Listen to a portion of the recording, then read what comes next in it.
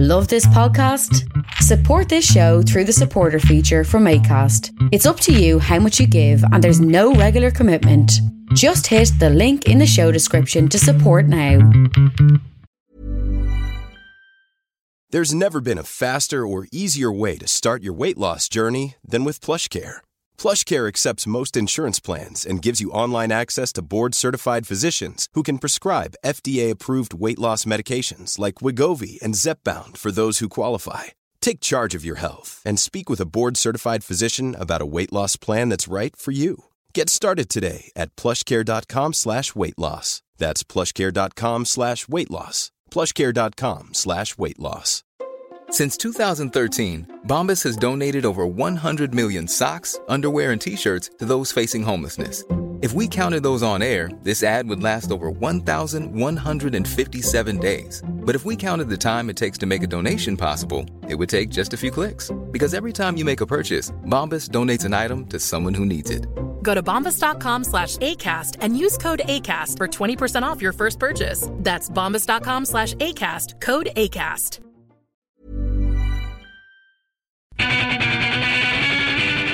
Creative Control with Vish Khanna. First of all, I am still riding high. I was just in Ottawa over the weekend and I saw Wu-Tang Clan for the first time ever. One of my favorite things ever. And Paul McCartney, one of my favorite guys ever. The Beatles, a hip-hop, and an actual Beatle all on the same day. I can't get over it. I gotta get over it because I gotta tell you about this week's show, which is also exciting. Maybe not as exciting as Wu-Tang Clan and Paul McCartney in the same day, but still. This week, an extensive interview with Sloan's Jay Ferguson and Chris Murphy and photographer Catherine Stockhausen about their new photo book, Murder Records 7-inch Singles 1993 to 1998, which includes a 28-song download and an oral history of every single that Murder released up to 1998. So, people like Eric's Trip, Hardship Post, Stinkin' Rich, a.k.a. Buck65, The Super Friends, Local Rabbits, Thrush Hermit, Jail, Zampano, The Inbreds, The Certain Someones, and Sloan, all documented here. Catherine, Jay, Chris, our pal Colin Medley, and myself, we all met at Jay's house in Toronto the other day to talk about the past, present, and future of Murder Records. Also, some exclusive Sloan news for you on this episode. Listen, just listen to it. It's an insightful conversation about a really important part of Canadian music history and one of my favorite bands ever, Wu-Tang Clan and Paul McCartney. No, Sloan. Sloan is who I'm talking about there.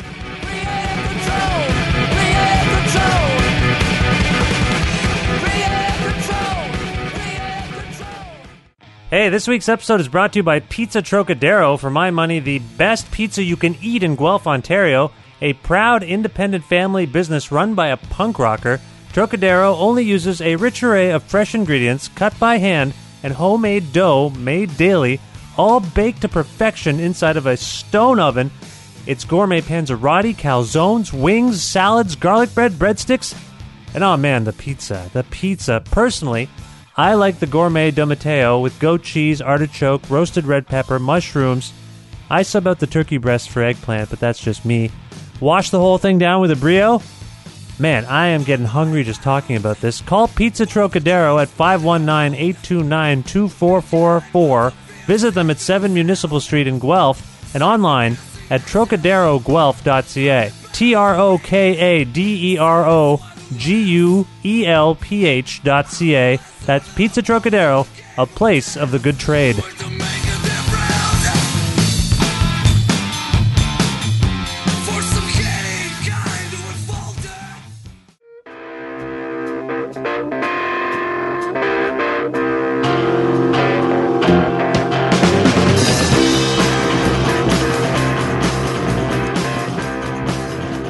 Jay, this is a nice house. Is this your house? Like, do you own the house or do you rent the house? This is rented for one night only tonight. Really? I want to make it look like I live somewhere. It looks very I live in a box under the bridge. What can you tell us about this place? Is there a good story behind it? No. Nothing? Just, well, I don't know. I bought it a few years ago. It's 100 years old. It used to be like some worker's cottage. And it was renovated. They took all the wood out of the walls, and then they made a ceiling out of it. And I think people find that a little bit, makes it like a cabin, a downtown cabin. Yeah, it does have a kind of a cabin-esque feel. So how long have you been here? A year? 5 years. 5 years. Yeah. I misheard you. That's pretty nice. You guys moved from Halifax to Toronto. How many years ago now?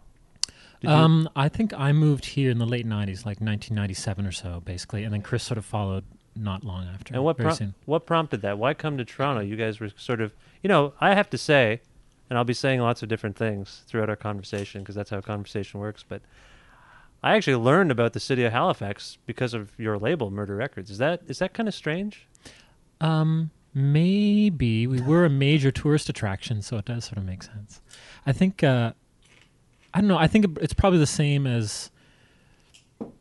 I feel like I have talked to people, even like my neighbor Jeff. He was a big REM fan growing up, and I think he actually made pilgrimages down to Athens, Georgia. So I think when something, if you're a music fan and something comes from a small area, I think it was exciting for us even to go to Seattle for the first time. A little bit, I would say it was. I mean, based on just sort of what had happened there in the music scene and the explosion in the late 80s. And I think a lot of small towns benefit from or garner attention based on bands that come from there, if you're a music fan, would you say? Yeah, and I think that Halifax, I think one of the things that we thought was fun, even though we knew at the time that it was more hype than reality, was that we got to be sometimes mentioned in the same breath as these other towns, like where regionalism had been the real thing, in the 80s and 90s, whether it's Athens or Seattle, Chapel Hill, DC, the Maritimes or Halifax or whatever. It sounds almost like a joke to compare them, but like I'm sure that, or Montreal later, for example. But everything I've ever read about any of those scenes is that anybody who's sort of experiencing it firsthand thinks it's a joke. But there was something happening and kind of fun and magical about Halifax at the time. I mean, it's goofy, but it didn't make no one made any money really, but there was a lot of attention, and I don't know, it was exciting for a while. I remember thinking that we should go. Someone in Nova Scotia tourism should be like giving us a few bucks. I'm serious. Or giving Joel Plaskett some few bucks. I understand that Joel does pretty well there. Well, I think they do love him. Like I think the last East Coast Music Awards he won 6 times or something, and I think by the time he's up there for the 3rd time, he's already a little bit beat red embarrassed or something.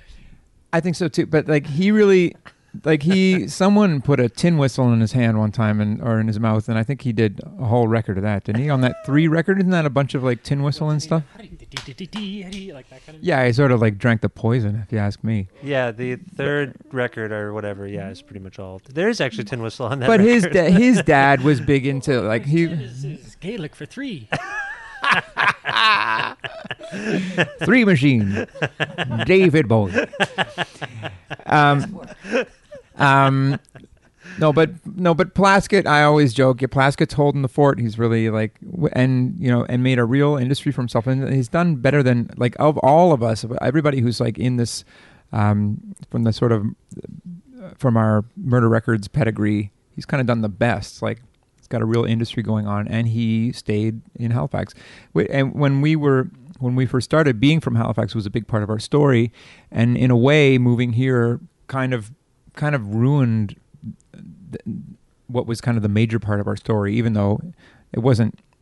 We would have wished that it were more about the music, but us coming from Halifax and not having to move to the big city was so much a big part of our story. You mean it ruined the kind of underdog aspect of the story? A little bit, and the sort of from elsewhere kind of thing. It's like, if we showed up in Toronto, I'd be like, hey, there they are. But now if you see me at Metro, like, oh, geez, there he is again.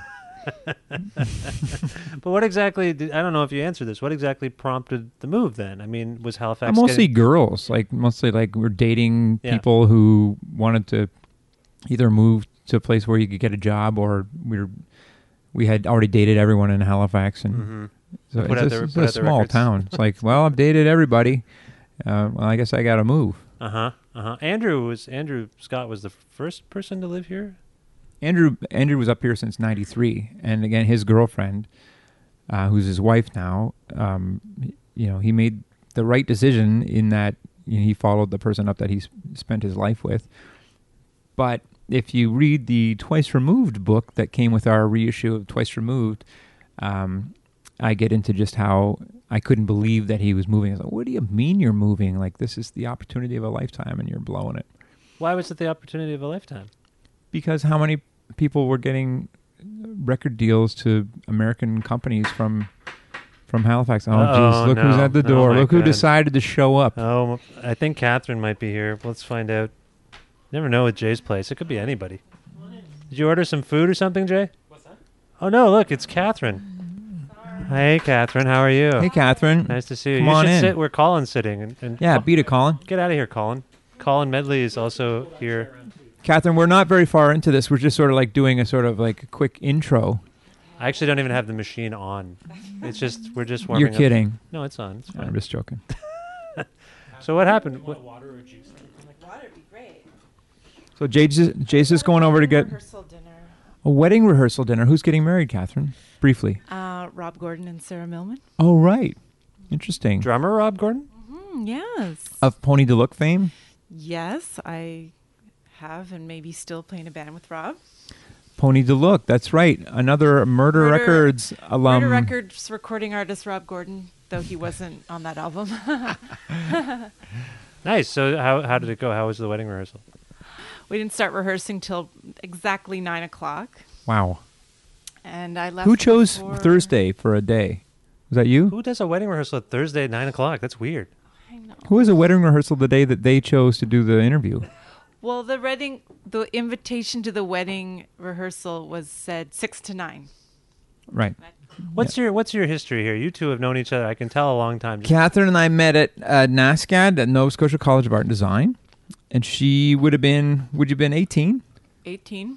Yep. And I would have been 22. You were old. 21. I was 21 or something like that. And I seemed older at the time. I'm still older, but not much anymore. But we met then. And then, so I don't know if we were really hanging out too much then, but I remember our first music conversation while we were like painting color wheels with gouache or something. And you talk about hardcore? Dag Nasty. Yeah, so Catherine was and it still is really cute. And she was into like hardcore, like DC hardcore and like this kind of stuff, and had a radio show on CKDU that played hardcore. Yeah. So she was like pretty up my alley. Too young for me, I thought, at the time. The joke is I'm now, dating her daughter. But so we hung around, and so we knew each other at least peripherally starting then. So that's 1990 or 91. 90. And then the other thing that was going on was it when we were recording Twice Removed? Mm-hmm. Catherine was going to art school in Boston, and I felt some kind of like we're both from a small town and we're both trying to see the world or something like that. And I thought it was kind of cute. So, and then she came to visit New York and took a bunch of pictures that ended up being used in the Twice Removed book, the Twice Removed record. And the iconic photos, although she didn't take the cover photo. No. But why didn't you take the cover photo? The most iconic photo of them all. Because we were on Geffen and we had to spend a bunch of money on stupid people. We that would have been preferable to me, but it was whatever. There's too much money flying around. Did you go to art school for photography? You can't nod. She's nodding. It's not called a nodcast. It's a podcast, which still doesn't work. Anyway. Podcast. That would be a hit. I'm starting one. Happens all the time. You'd be surprised. Wouldn't be a hit. Yes, I went to art school for photography, yes. Okay. And so when they asked you to do this, this was in your wheel. I don't know why. I got the impression this was something that you just sort of fell into doing, like documenting the scene, I mean. No, had you been taking photos of bands before that? Yeah, I mean the thing is at NASCAD in foundation photography, you had to weekly shoot and develop 4 rolls of film. That was just to keep you shooting. So you kind of just had to have your camera with you all the time. And what I did at night was go see bands, so it just made sense to photograph the bands, and that's how it started. Do you remember the first sort of murder-related band you may have documented? Like the first time you were like, something's going on here. I know that there are photos at least a few photos of Sloan playing at Cafe Olé in '93, which is Twice Removed. I shot one Sloan show, an all ages show at Cafe Olé. Yeah, so there are some photos I know from that, and she was also hanging out with other like local bands that we weren't putting out, like Purple Groove Monsters and whoever, doing their tape cover. Like she was doing all these tape cover, like the Essen record and the. It was all written in. Oh no, it was Purple Groove Monster. That it was just like PGM or something. Yes, that's right. Yeah, it was terrible stuff. No, I'm just kidding. Oh, and I photographed the cover of the No Class cassette. Right, because there are a couple record labels happening out there. There was Murder Records, No Records, which was a cassette-only label. Yeah, Cinnamon Toast Records, and to further complicate things, Cinnamon Toast was run by a bunch of people, including Colin McKenzie, who was our kind of right-hand man at Murder Records, which drove me nuts that he was doing both.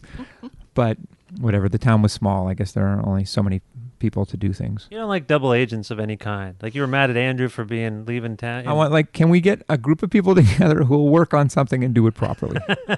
And just focus on it. That's not an unreasonable desire, I would say. The only person I've ever found who will do that is Jay.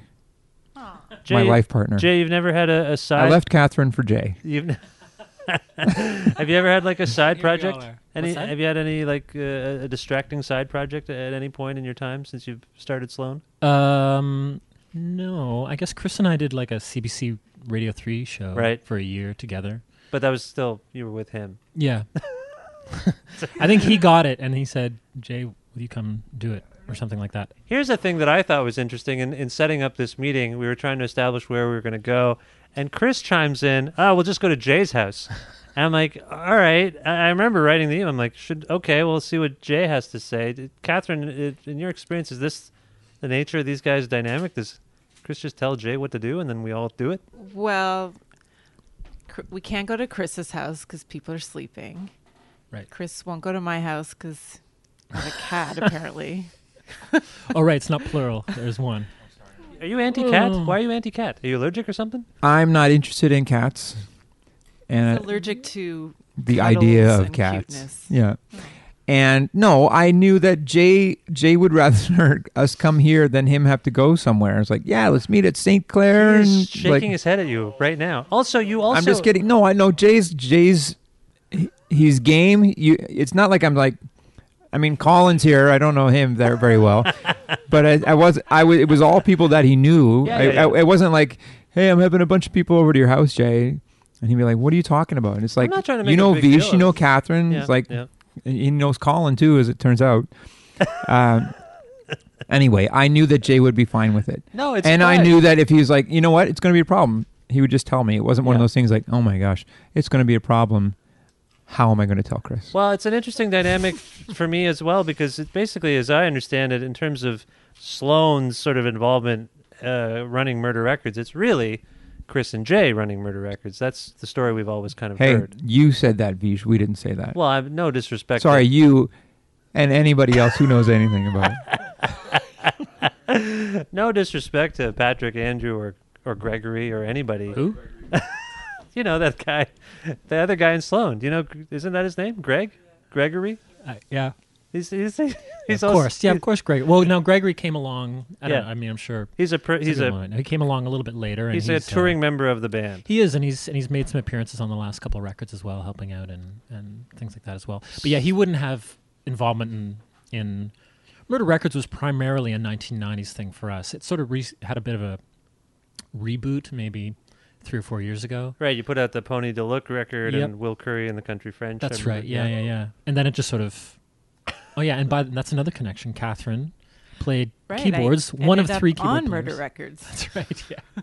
That's why we had to restart it. It was basically so that Catherine nothing could be to do on. with knowing each other. Right. Yeah, because it is interesting that the singles collection is 1993 to 1998. Yet at the same time, at the Great Hall the other night, you were celebrating 21 years since the label, came to be. Well, but Murder it Records, has been. It still does sort of exist as an entity for Sloan. Like it still says Murder Records on our albums, the Sloan album. So kind of in the 90s, it was definitely more about documenting Halifax and the Maritimes, and we'd branched out with a Zampano single and Local Rabbits records and stuff. But Hardship Post, I guess. Hardship Post, Newfoundland. Technically not the Maritimes, yeah. That's right. So, Good. yeah, hey. It's true. I've been to St. John's a few times. They get really annoyed. Except from Newfoundland. Murder Records is, I always compared it to Anthem Records, the Rush label. I don't know if you're familiar. Uh-huh. It just, Anthem essentially just means that Rush pays for their records and does what they want. And though they did put out a bunch of records, I think they put out Max Webster and maybe like Chalk Circle or something, like some, like not, maybe not them, but just like some like Queen Street bands from the 90s or something, and probably a bunch of terrible stuff. Mm-hmm. But anyway, Murder Records is similar in that it, if anybody knows what it is, it's essentially a community service project. Yeah. Like for putting out our friends' bands. And it also is synonymous for me anyway with basically the fact that we are in charge of our own, or have tried to be in charge of our own destiny or whatever it's like. You've been an employee, I suppose, or something. I don't know. You've signed with other labels before. You've worked with a few different labels over the years. Yeah, that's right. And what was that experience like? I mean, I guess I know the answer to this because I know the history of the band, but was there ever a great experience working with someone else instead of doing things yourself as you have been with Murder? Why don't you answer that yourself? Just do it. Do it as me. Well, is it out of just... Or Catherine, you answer it. There must have been something nice about being on... Everybody, like part of our lore was that Geffen tried to tell us what to do, and we said, no way, man. It's like everyone we met at Geffen was awesome. Yeah. Like, everyone was cool. Everyone was a person doing their job. And so what if Hole, guess what? Hole was more of a priority than Sloan. No kidding. Like, what are you going to do? Sure. Like, someone going to go to the wall for us and quit or something? Like, punch Courtney? Shouldn't even joke about that. She'll figure something out and know that you said that. And Courtney's fine. I met Courtney one time. Let's talk about that. You met Courtney Love? Sure. Didn't she say you were cute Maybe. on the radio? Oh, maybe. That's the way you tell it. I don't remember her lately. She did talk about us on the radio one time. We had a friendship with Jackie Ferry, who was Frances Bean's nanny, and Jackie Ferry ended up being the tour manager for the Lemonheads when we went on tour with the Lemonheads in '93. And so we got to know her. So we had a tenuous, like, Courtney connection. She was, like, close with Courtney. And when we were in England one time, I remember going to Courtney's hotel room one time. She was, like, sitting in bed. Sorry, were you on your own, or was everybody? No, I was with Jackie. Like, I see. Like, I don't know what we were doing there. Anyway, she's obviously larger than life kind of character. Yeah. Especially at the time, it was just like, wow. I guess it was like visiting the Queen or something. Did I tell you I met her this year? Courtney? Yeah. Oh, what's she saying? Does she She's like, still think "Hi, I'm cute? Courtney." And she held out her hand. We have a Valley Girl, Courtney Love. I didn't realize that. She looked really good. Yeah. Well, she's had some work done, I'm pretty sure. She doesn't... She didn't even look work gross. Like, she kind of just looked kind of healthy and normal. What was the context of you meeting Courtney Love? Oh, well, she was with Paul Haggis. I don't know who that is. He's a director. He All right. he called out Scientology for being a sham. He left Scientology. He Wait made a that. minute. He made that movie Crash. He's done a lot of different things. He's a You kind of mean dynamic. You mean portfolio. Scientology is a sham? I don't think we have time for this on this particular episode, but yeah, no. Oh my! Drops the mic. We're done. Interview's over. No, I was at a hotel in New York with my employer, George, who knows Paul Haggis. We ran into them in the lobby. Paul's like, "Oh, do you know Courtney?" And then she stood up. I only saw the back of a head. I was like, "It cannot be." And then she stood up and turned around and said, "Hi, I'm Courtney." Wow, that's pretty amazing. Did Courtney Love just play in this town? Really? Oh. Colin says coming soon. You would know that. You work at a record store. You sell tickets to things, right? So Hole's coming? Is that what? Just Courtney Love. Oh, okay. Are you going to go to that show? How Is it a concert or is she speaking?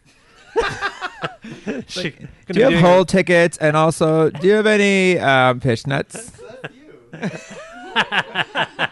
There's people prank calling. Chris has been calling. So you start shooting Sloan. You got a hardcore background. You like hardcore music. When you start shooting them for school, when do you develop an affinity for the actual music? Because it must be hard to be objective because you've known the people in the band. Well, you had known. To be fair, you knew this hardcore stuff that you were into was like prior to that even. Like Yeah, I was shooting bands before Sloan formed. You were in Blackpool when I first met you. You have any pictures of that? You want to get into it? No. Is there a story? You know the story. I can't remember. Does it make me look bad? No, it's nothing to do with you. Oh, okay, go ahead. My first album cover. There's no one who understands what's going on. Oh, that's right. Oh, sorry. There's Blackpool was a band. I did some time in Blackpool, but it seemed like everybody did a bit of time in that band. Matt Murphy was in that band. Dave Marsh was in the band. Yeah. Tim Brennan, Tracy Stevens.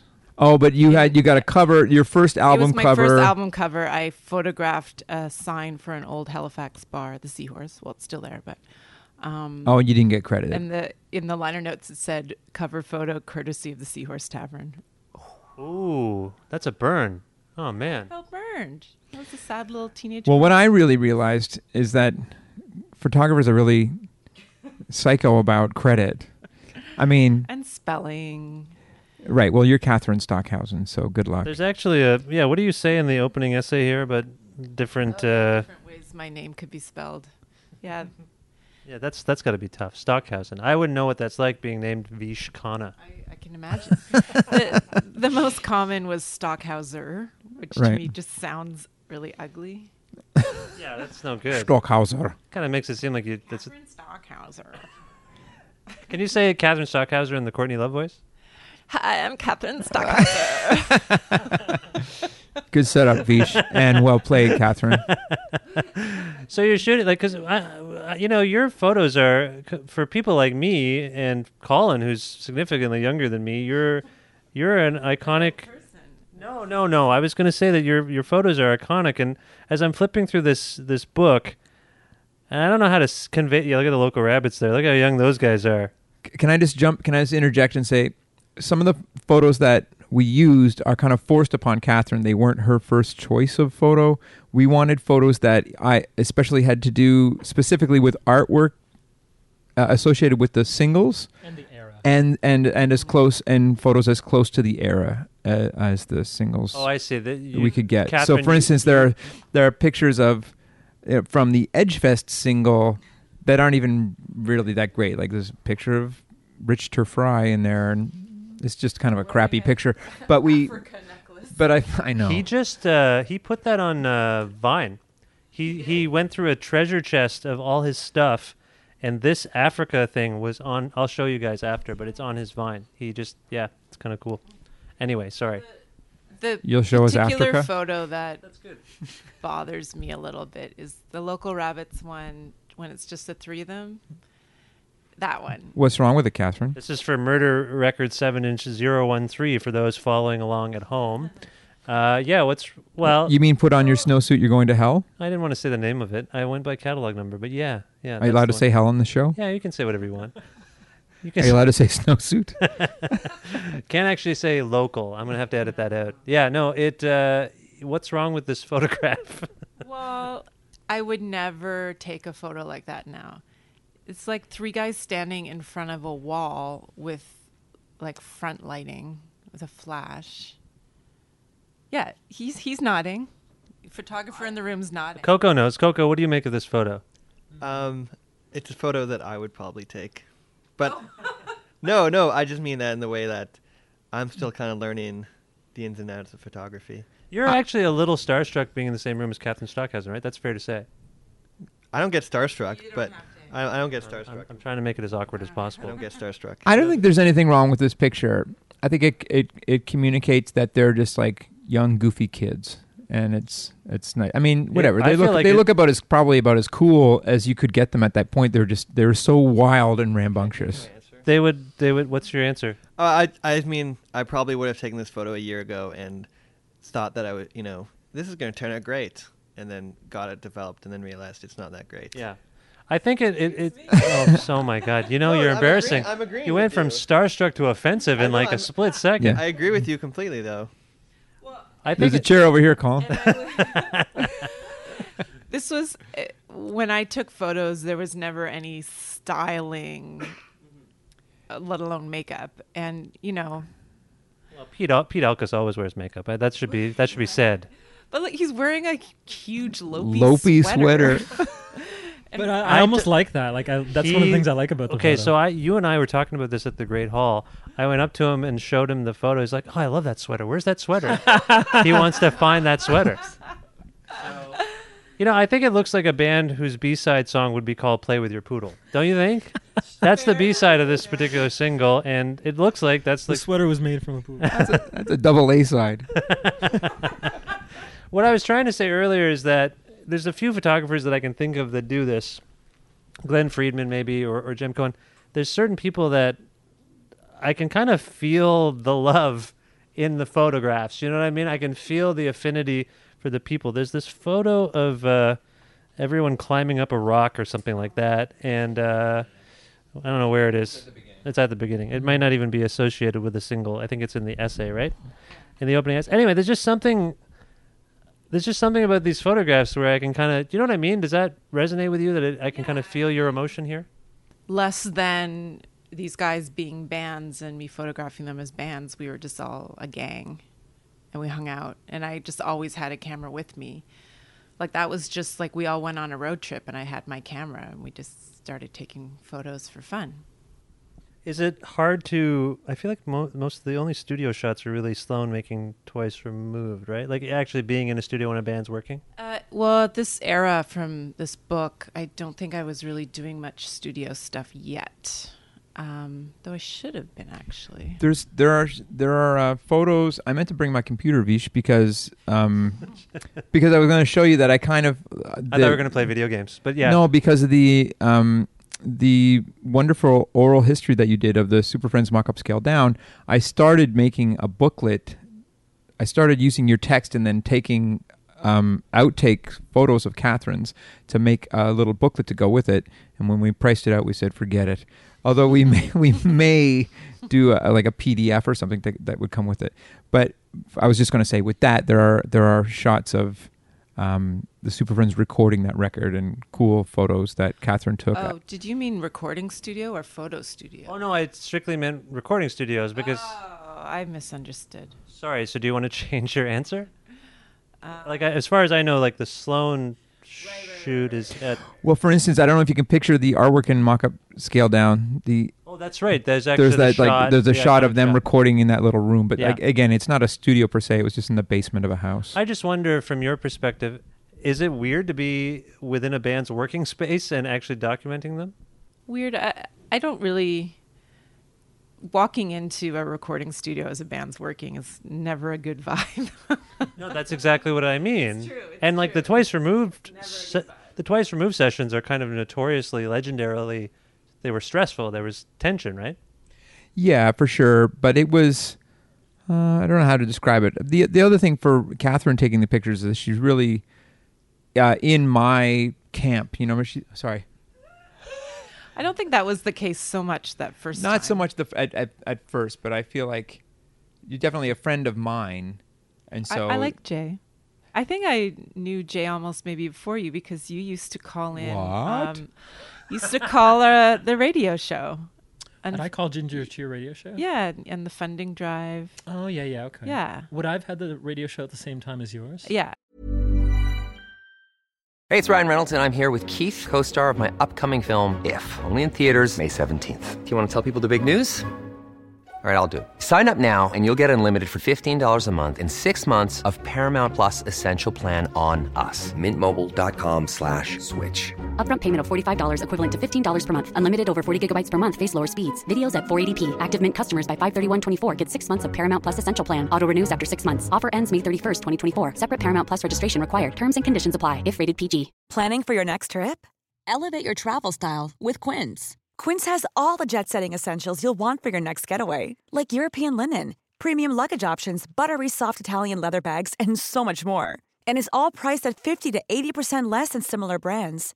Plus, Quince only works with factories that use safe and ethical manufacturing practices.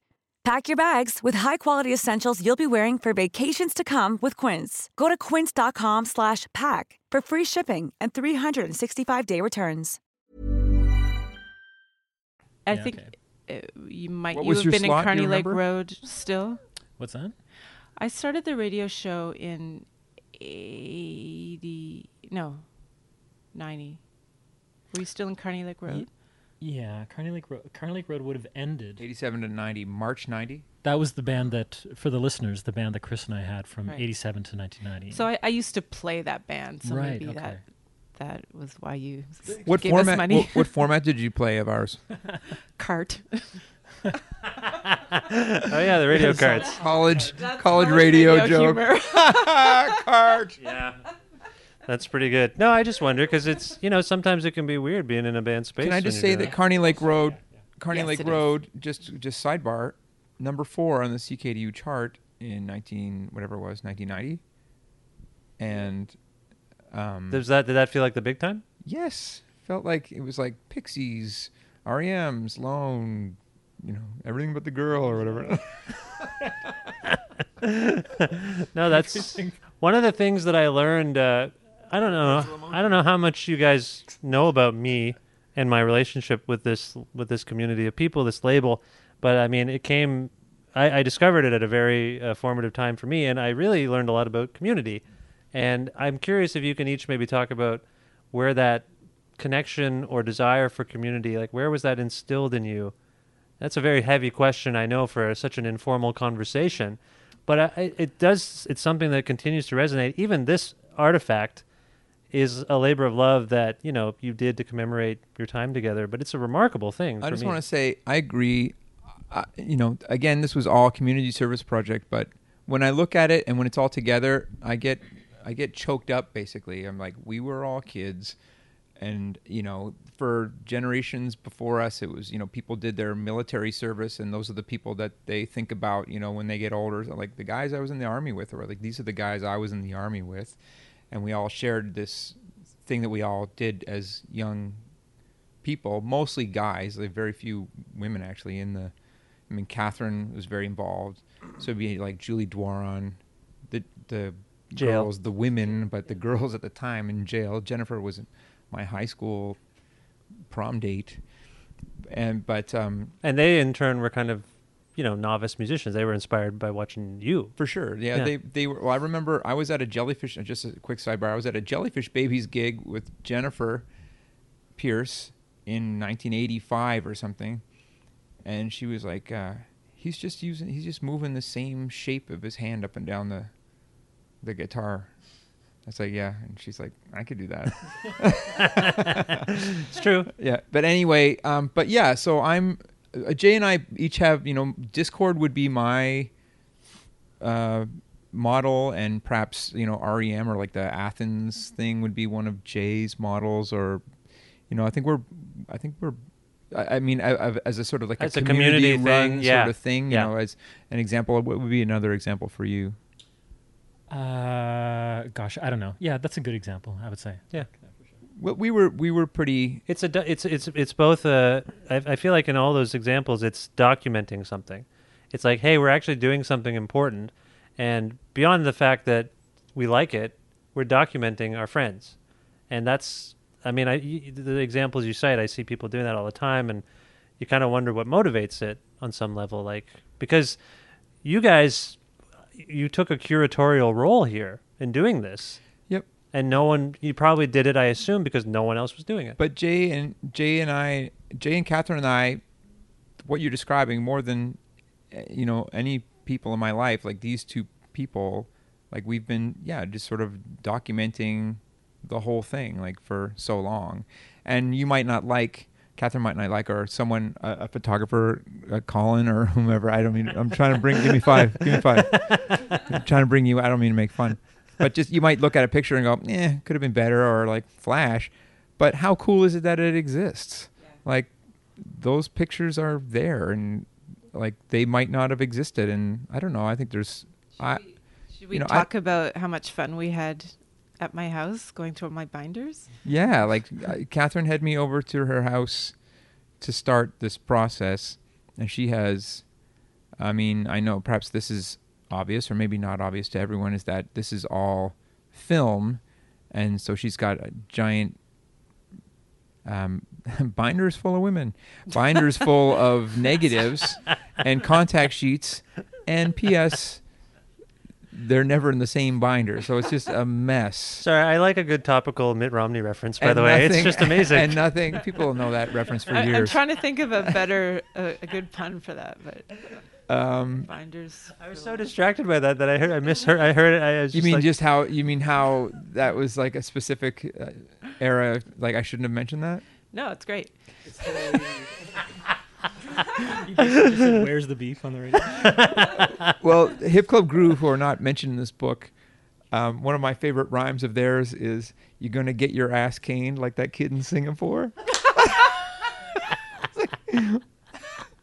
So specific, like it was so like. I remember that. It was in the news for like a week. I remember that kid. That's a good reference.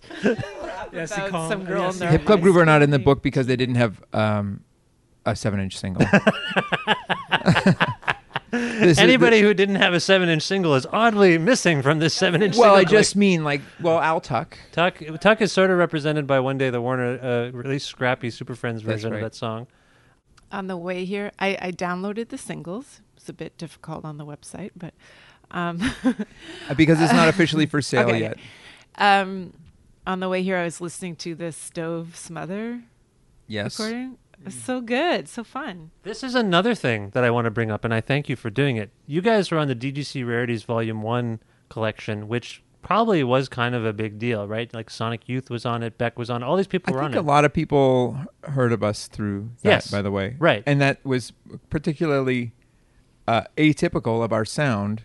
But it was at the same time, an anomaly, but at the same time, it was kind of cool and ahead of its time in a way. Yeah, that's right. You kind of make a joke in the book about how you'd never heard of Beck at that point. Yeah, there's drum loops in it and stuff like that. But my point is, you submitted an Eric Stripp cover. Like that to me was like, I'm sold. These guys I love these guys. Like they have this opportunity. A lot of bands would be like, oh, what are we gonna do?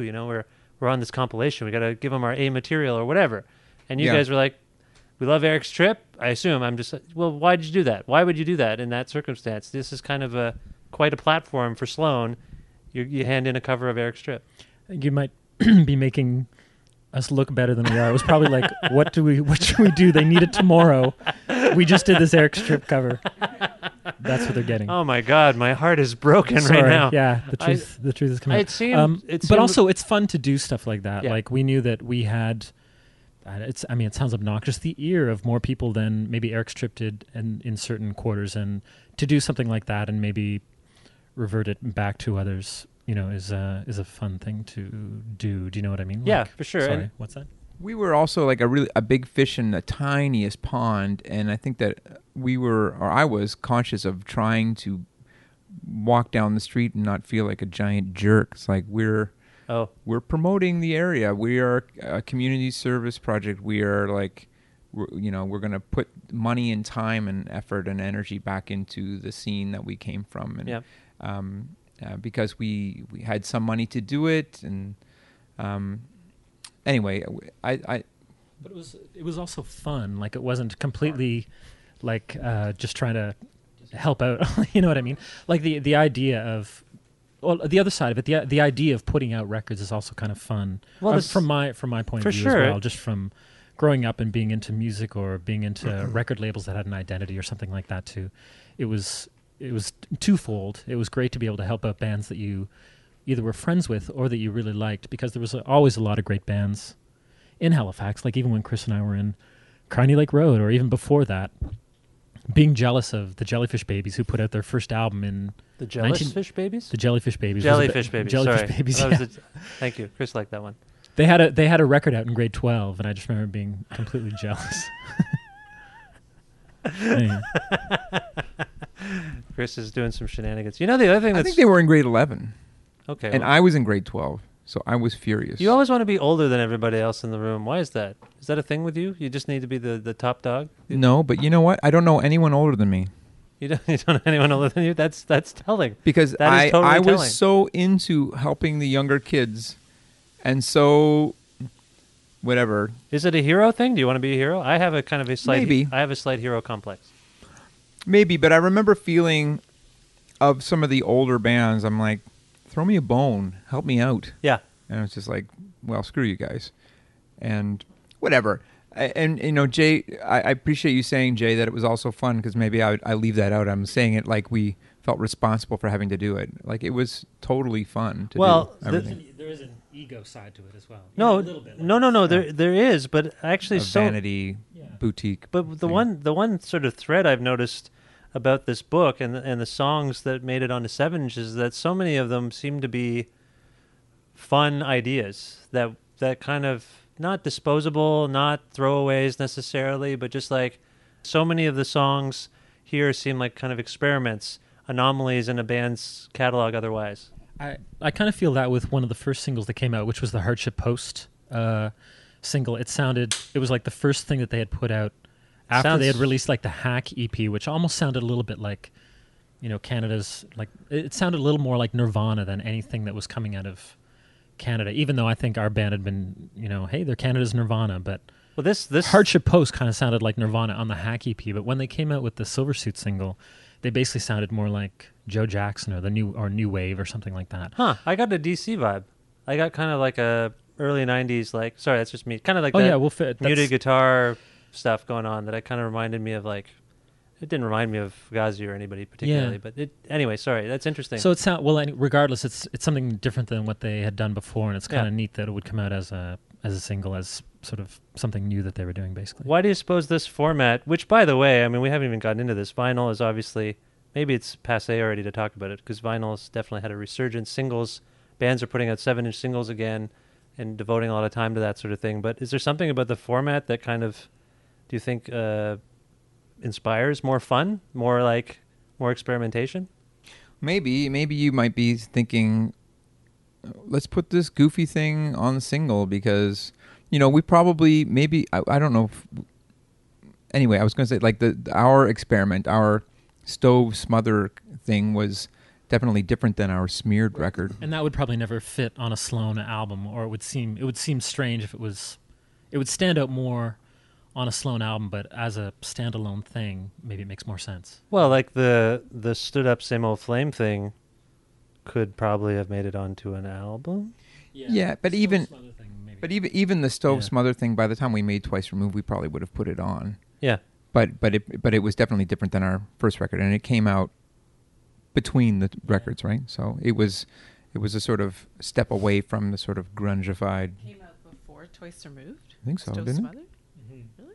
Stove Smother would have come out before Twice Removed, yeah. Just before. When we say Stove Smother, by the way, folks, it's 2 songs. That's right. That's right. Stove and Smother. and it says in the book, but when we first did a hardcore version of an Eric Strip song called Smother, and Jay said, I'm not putting that out. And then he, but we did that was recorded at the same time we were doing all those Twice Removed demos. That was at Terry Pulliam's place at Sound Market Studio. Yeah. And then we did so that was recorded on all that terrible gear. But then we did the retroactive Stove. disc. Then Stove was done on 4-track, and that was done on. Jay was making tape loops, and he had to use a chopstick to keep it.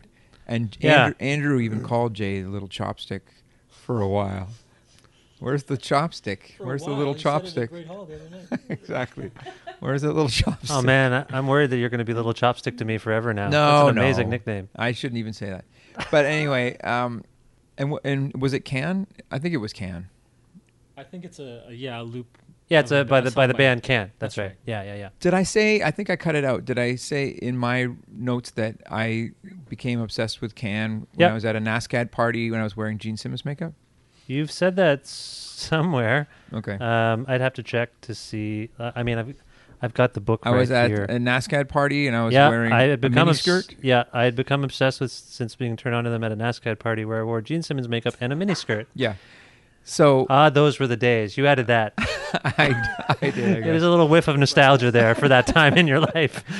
I was like, what a weird thing to do. I don't do that often. Anyway, that was at, you remember like Iris and Elmar? Yeah. And so I took his name, I think, for Elmar Duchy Schwartz for like... Right. But they were Germans, and they were older, and they were like sculptors, and they were totally weird. Yeah. And anyway, so he told me, I played, Mother Sky single 100 times when I was high or whatever. You have to listen to the can. And then it was the record that I got heavily into was Delay 1968, which is from before their first record. Do you know anything about that band? I know a bit about Can. I still get regular dispatches from Demo Suzuki. I met him and introduced him at the Guelph Jazz Festival. Right. I think I went to see Demo Suzuki at the House of Blues in Chicago. Well, anyway, the first record was with Malcolm Mooney. Do you know who that is? Yeah. So anyway, I love that record. Anyway, but so what was my point? I don't know. Talking about Can. Tape loops, having fun. Just that I made the hardcore one, and then Jay kind of was championing this. I think it was Jay's vision that we did this pre-Beck sounding thing. Yeah, no, it's cool. I just wanted to ask you guys what actually inspired you to put this out. Now, I feel like there's been waves of nostalgia within Sloan's camp lately, and I'm just curious why. You've got the Twice Removed Deluxe Edition, which I'm referencing with a wave of my hand. It's a gesture. It's over there. It's over there, yeah. And I bought that thing, and it's great. And then you did at the Great Hall, you decided to play the Peppermint EP, the first Sloan release. So what's happening? Why are you looking back all of a sudden? Well, on the one hand, we have a web store that we're trying to sell things through. So like we've been doing things like bootlegging ourselves and like putting out our own bootlegs. Right.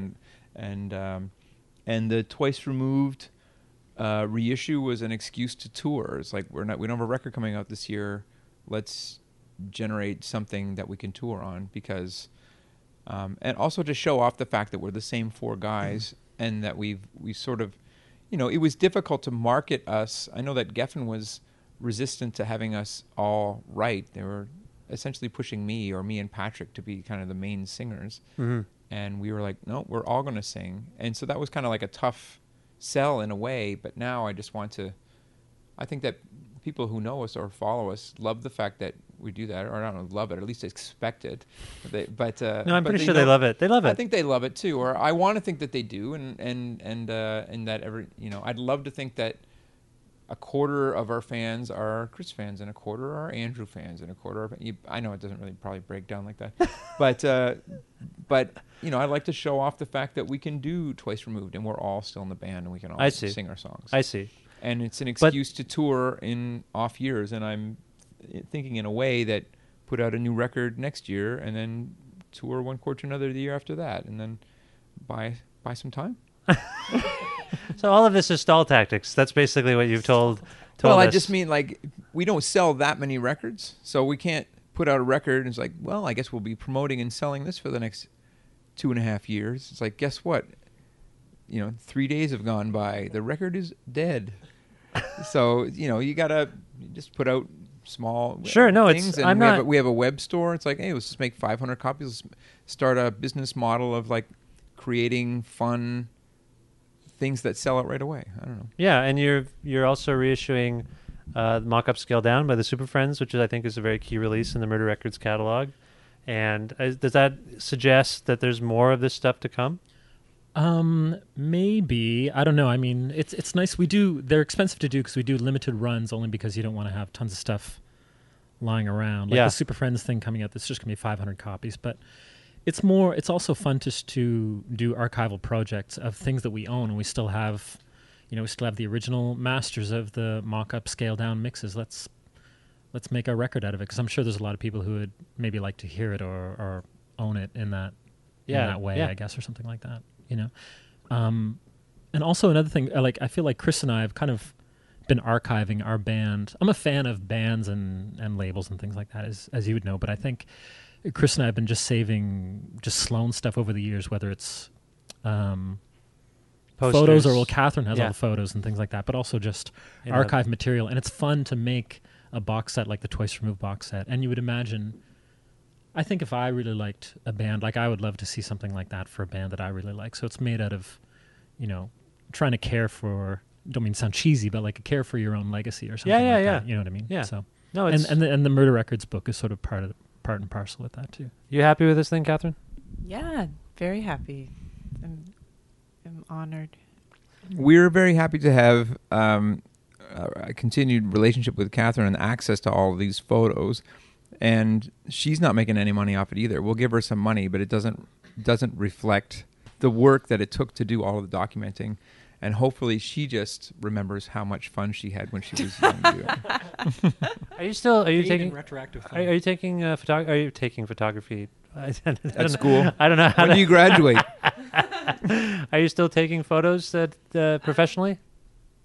No, though I am photographing a wedding this weekend, which is terrifying. When's the wedding? 6 to 9? I'm photographing a friend's wedding. It's my gift to them. And the reason I was late was I was at the rehearsal and I was shooting that, and it was really fun. And I was like, I kind of miss taking pictures. Is that the first time you've really taken on a big project like that in a while? Oh yeah. Why don't you do it more? I don't know. I've got like a job and no one asks me. Oh my goodness. Well, that seems like a crime, doesn't it? Catherine, keep some time open in the next year. We're putting out a record next year. All right. How's your record doing, boys? Good. We were at it today, Jay and I together, like a couple of dorks. Just you two? Yep. And just YouTube. I was just sitting around watching YouTube while Chris put bass on my songs. What's the progress report on this record? Should we let the cat out of the bag? Yeah, go. This is great, an exclusive. Well, maybe no already. Well, the idea, and hopefully it comes to fruition, is that we're making a double album. And Nice. so everybody, technically, if you have a double album, you have 4 sides. So there's 4 songwriters in our band. This is good. Everybody math. gets their own He's doing side. math for us. Yeah, a little bit of math. A little bit of musical arithmetic. So instead of the way a normal Sloan record would work, where thered be a Chris song, then an Andrew song, and a Jay song, and a Patrick song, we're going to group everybody's songs to an individual side. So it's almost like 4 little mini solo albums within one album. And we'll see how... Colin, do you approve? Or are you laughing like, they'll never do that? It's a little bit like that, yeah. I'm covering When You Wish Upon a Star on mine. Thank you very much. Every time you mention it, you can't help but have someone say it's like the Kiss albums. And that's fine. It is like the Kiss albums. Except for they were successful right up until they did their solo albums. So that doesn't... Oh, so... We haven't been successful in a long time. Yeah, they tanked right after that. Like they shipped. I like the story that they shipped 1 million of each record. They shipped 1 million of each, and they sold a total of 1 million, or a total of 1.5 million. It returned double platinum, or the ship platinum, return gold. I thought it was literally the other way around. Shipped gold, returned platinum. What people at home are manufacturing more to send more back. What inspired this concept to do this? Just I think if there's, I don't know if it sounds obnoxious, but I think if there's any band out there that could do something like that, maybe our band could, basically, because we have 4 songwriters, and maybe everybody could make their own album potentially. Don't you think? You wouldn't listen to the Lars Ulrich side of the Metallica double album? No comment from Jay. Interesting. I sort of don't even know who that is or who they are. he's yeah. I feel like our band has been around for a long time, and we could just keep making regular records, but sometimes it feels like you almost need a story with each record you put out to get some attention a little bit. So I think that's sort of like an idea, like another idea that we've been thinking about for a few years, and now I think is the right time. Cool. To do it. And then maybe everybody will think that was stupid, and then we'll come back with a regular record and be like, yay, it's great. How far along are you? Chris is the furthest along, I think, and then Andrew and I might be tied for second with a lot of music but no lyrics. Patrick. And Patrick no, Patrick's he's got some chords he's working on. No, I think he's got some ideas. He works more at home, and we'll be up at the studio. Yeah, I've seen his work on Twitter. He has a whole other full-time job writing. He's got a... Oh, he's got that column, right? Yeah. Yeah. But no, I've heard a bunch of his stuff. I know what's going on with him, and I know some songs that he wants me to play bass on. And I know how they go. But he's definitely, I know what he's doing the least, but that's par for the course. Yeah. No, that's great. This is great. I'm happy you guys share this with. But our last double record, he claims to have not known it was a double record till it was being mixed. That's his story. Never hear the end of it? Yeah. Like, oh, he didn't know. Huh. He was like, what? Why is he so perpetually out of the loop, this Patrick? I don't get it. Because we write emails and he looks at it on his phone. And it's like, dear, I'd like to discuss the following things. And then he reads the first thing and he's like, ugh. And he doesn't read the rest. Are you going to try? I think you should. I don't know if he was serious, but I think you should shoot the photos for the next record, Catherine. We talked about it once, but I think it could work out. Yeah. Yeah. You heard it here. Yep. Another exclusive. I would be down with that. I think that's a good idea. Is this in Mojo? Yeah. Is this in Mojo magazine? That's right. It's in Mojo. Chris J, thank you so much. Catherine, you too. Thank you so much for Thank you, Vish, for taking show. this project seriously. Thank you, Vish. And thanks, Jay, for the snacks. And thanks, Catherine, for your years of documentation and the friendship of all of us and all that stuff. I think we have time, if you guys would permit And it. stuff like that. It was a very heartfelt thing Chris just said that I cut off, and I'm sorry. I was starting to get heartfelt, but I you could tell that I was about to well up, and you say, let's cut this off. I'm a professional. I stepped in. Is there a song we can play to give people a taste of this book? Do we have permission? Do you like treble? Maybe the sound of cassettes. The Super Friends? Is that what you're referring to? It's I don't funny know. how almost everything is recorded on 4-track cassette, or I'd say 60% of it, 60 to 70%. Do you think of the songs? And it's often with people saying, "I borrowed Chris's 4-track when he was out of town." Yeah. So poor right, Rich Turfry, I feel like comes off sort of self-consciously badly whenever he speaks of himself in this book. He's just like, I was such an asshole back then. I borrowed Chris's tape machine and wouldn't bring it back. I didn't do the cover. You can't say something like that as we're wrapping up. No, he's great. He's just being he's my friend. self-deprecating. He's my friend. He's from the... No, I love. That's not Rich. how he tells it. No, Rich and I are relatively friendly. I didn't We're mean from it the that way. Maritimes. We're self-deprecating by nature. No, but every time he talks in this thing, he's just like, I did this. I feel bad about it now. Like he has some regrets about his youth. He's just showing off. He's okay. fine. All right. Anyway, what can we play? You pick a song. Should we play the song that I'm on? That's true. Oh yeah. What song is that, It could be a Catherine? trivia contest. Oh yeah. So Do you like contests? If you read the book, it's in there. Oh yeah. I don't know what song we're going to. Stood Up. What do you do on the song Stood Up? I scream and then laugh. She's on lead laugh. Oh, nice. It's like we all say, stood up, stood up, stood up, stood up. Woo! Yeah. And she's like, I'm Courtney. Stood up.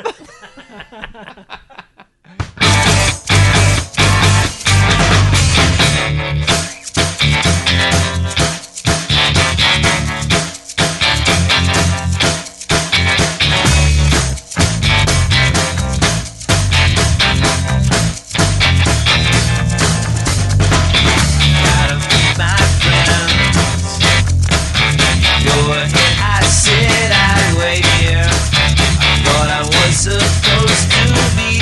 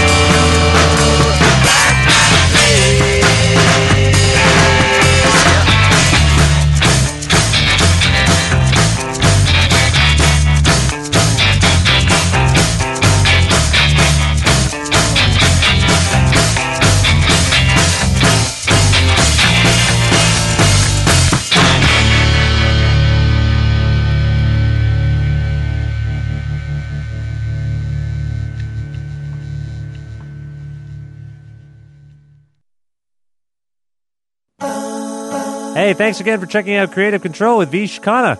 You can email me about the show at creativecontrol933@gmail.com.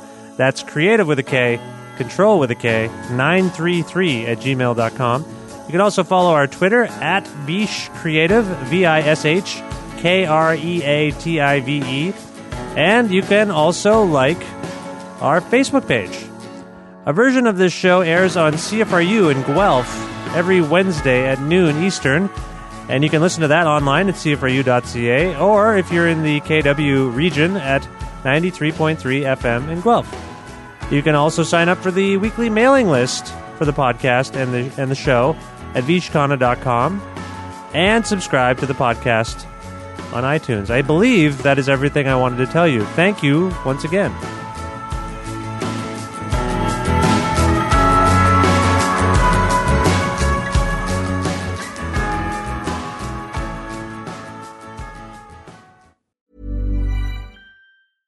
Hey, it's Paige DeSorbo from Giggly Squad. High quality fashion without the price tag. Say hello to Quince. I'm snagging high-end essentials like cozy cashmere sweaters, sleek leather jackets, fine jewelry, and so much more. With Quince being 50 to 80% less than similar brands. And they partner with factories that prioritize safe, ethical, and responsible manufacturing. I love that. Luxury quality within reach. Go to quince.com/style to get free shipping and 365-day returns on your next order. Quince.com/style. Imagine the softest sheets you've ever felt. Now imagine them getting even softer over time. That's what you'll feel with Boll & Branch's organic cotton sheets. In a recent customer survey, 96% replied that Boll & Branch sheets get softer with every wash. Start getting your best night's sleep in these sheets that get softer and softer for years to come. Try their sheets with a 30-night guarantee. Plus, get 15% off your first order at bollandbranch.com. Code BUTTERY. Exclusions apply. See site for details.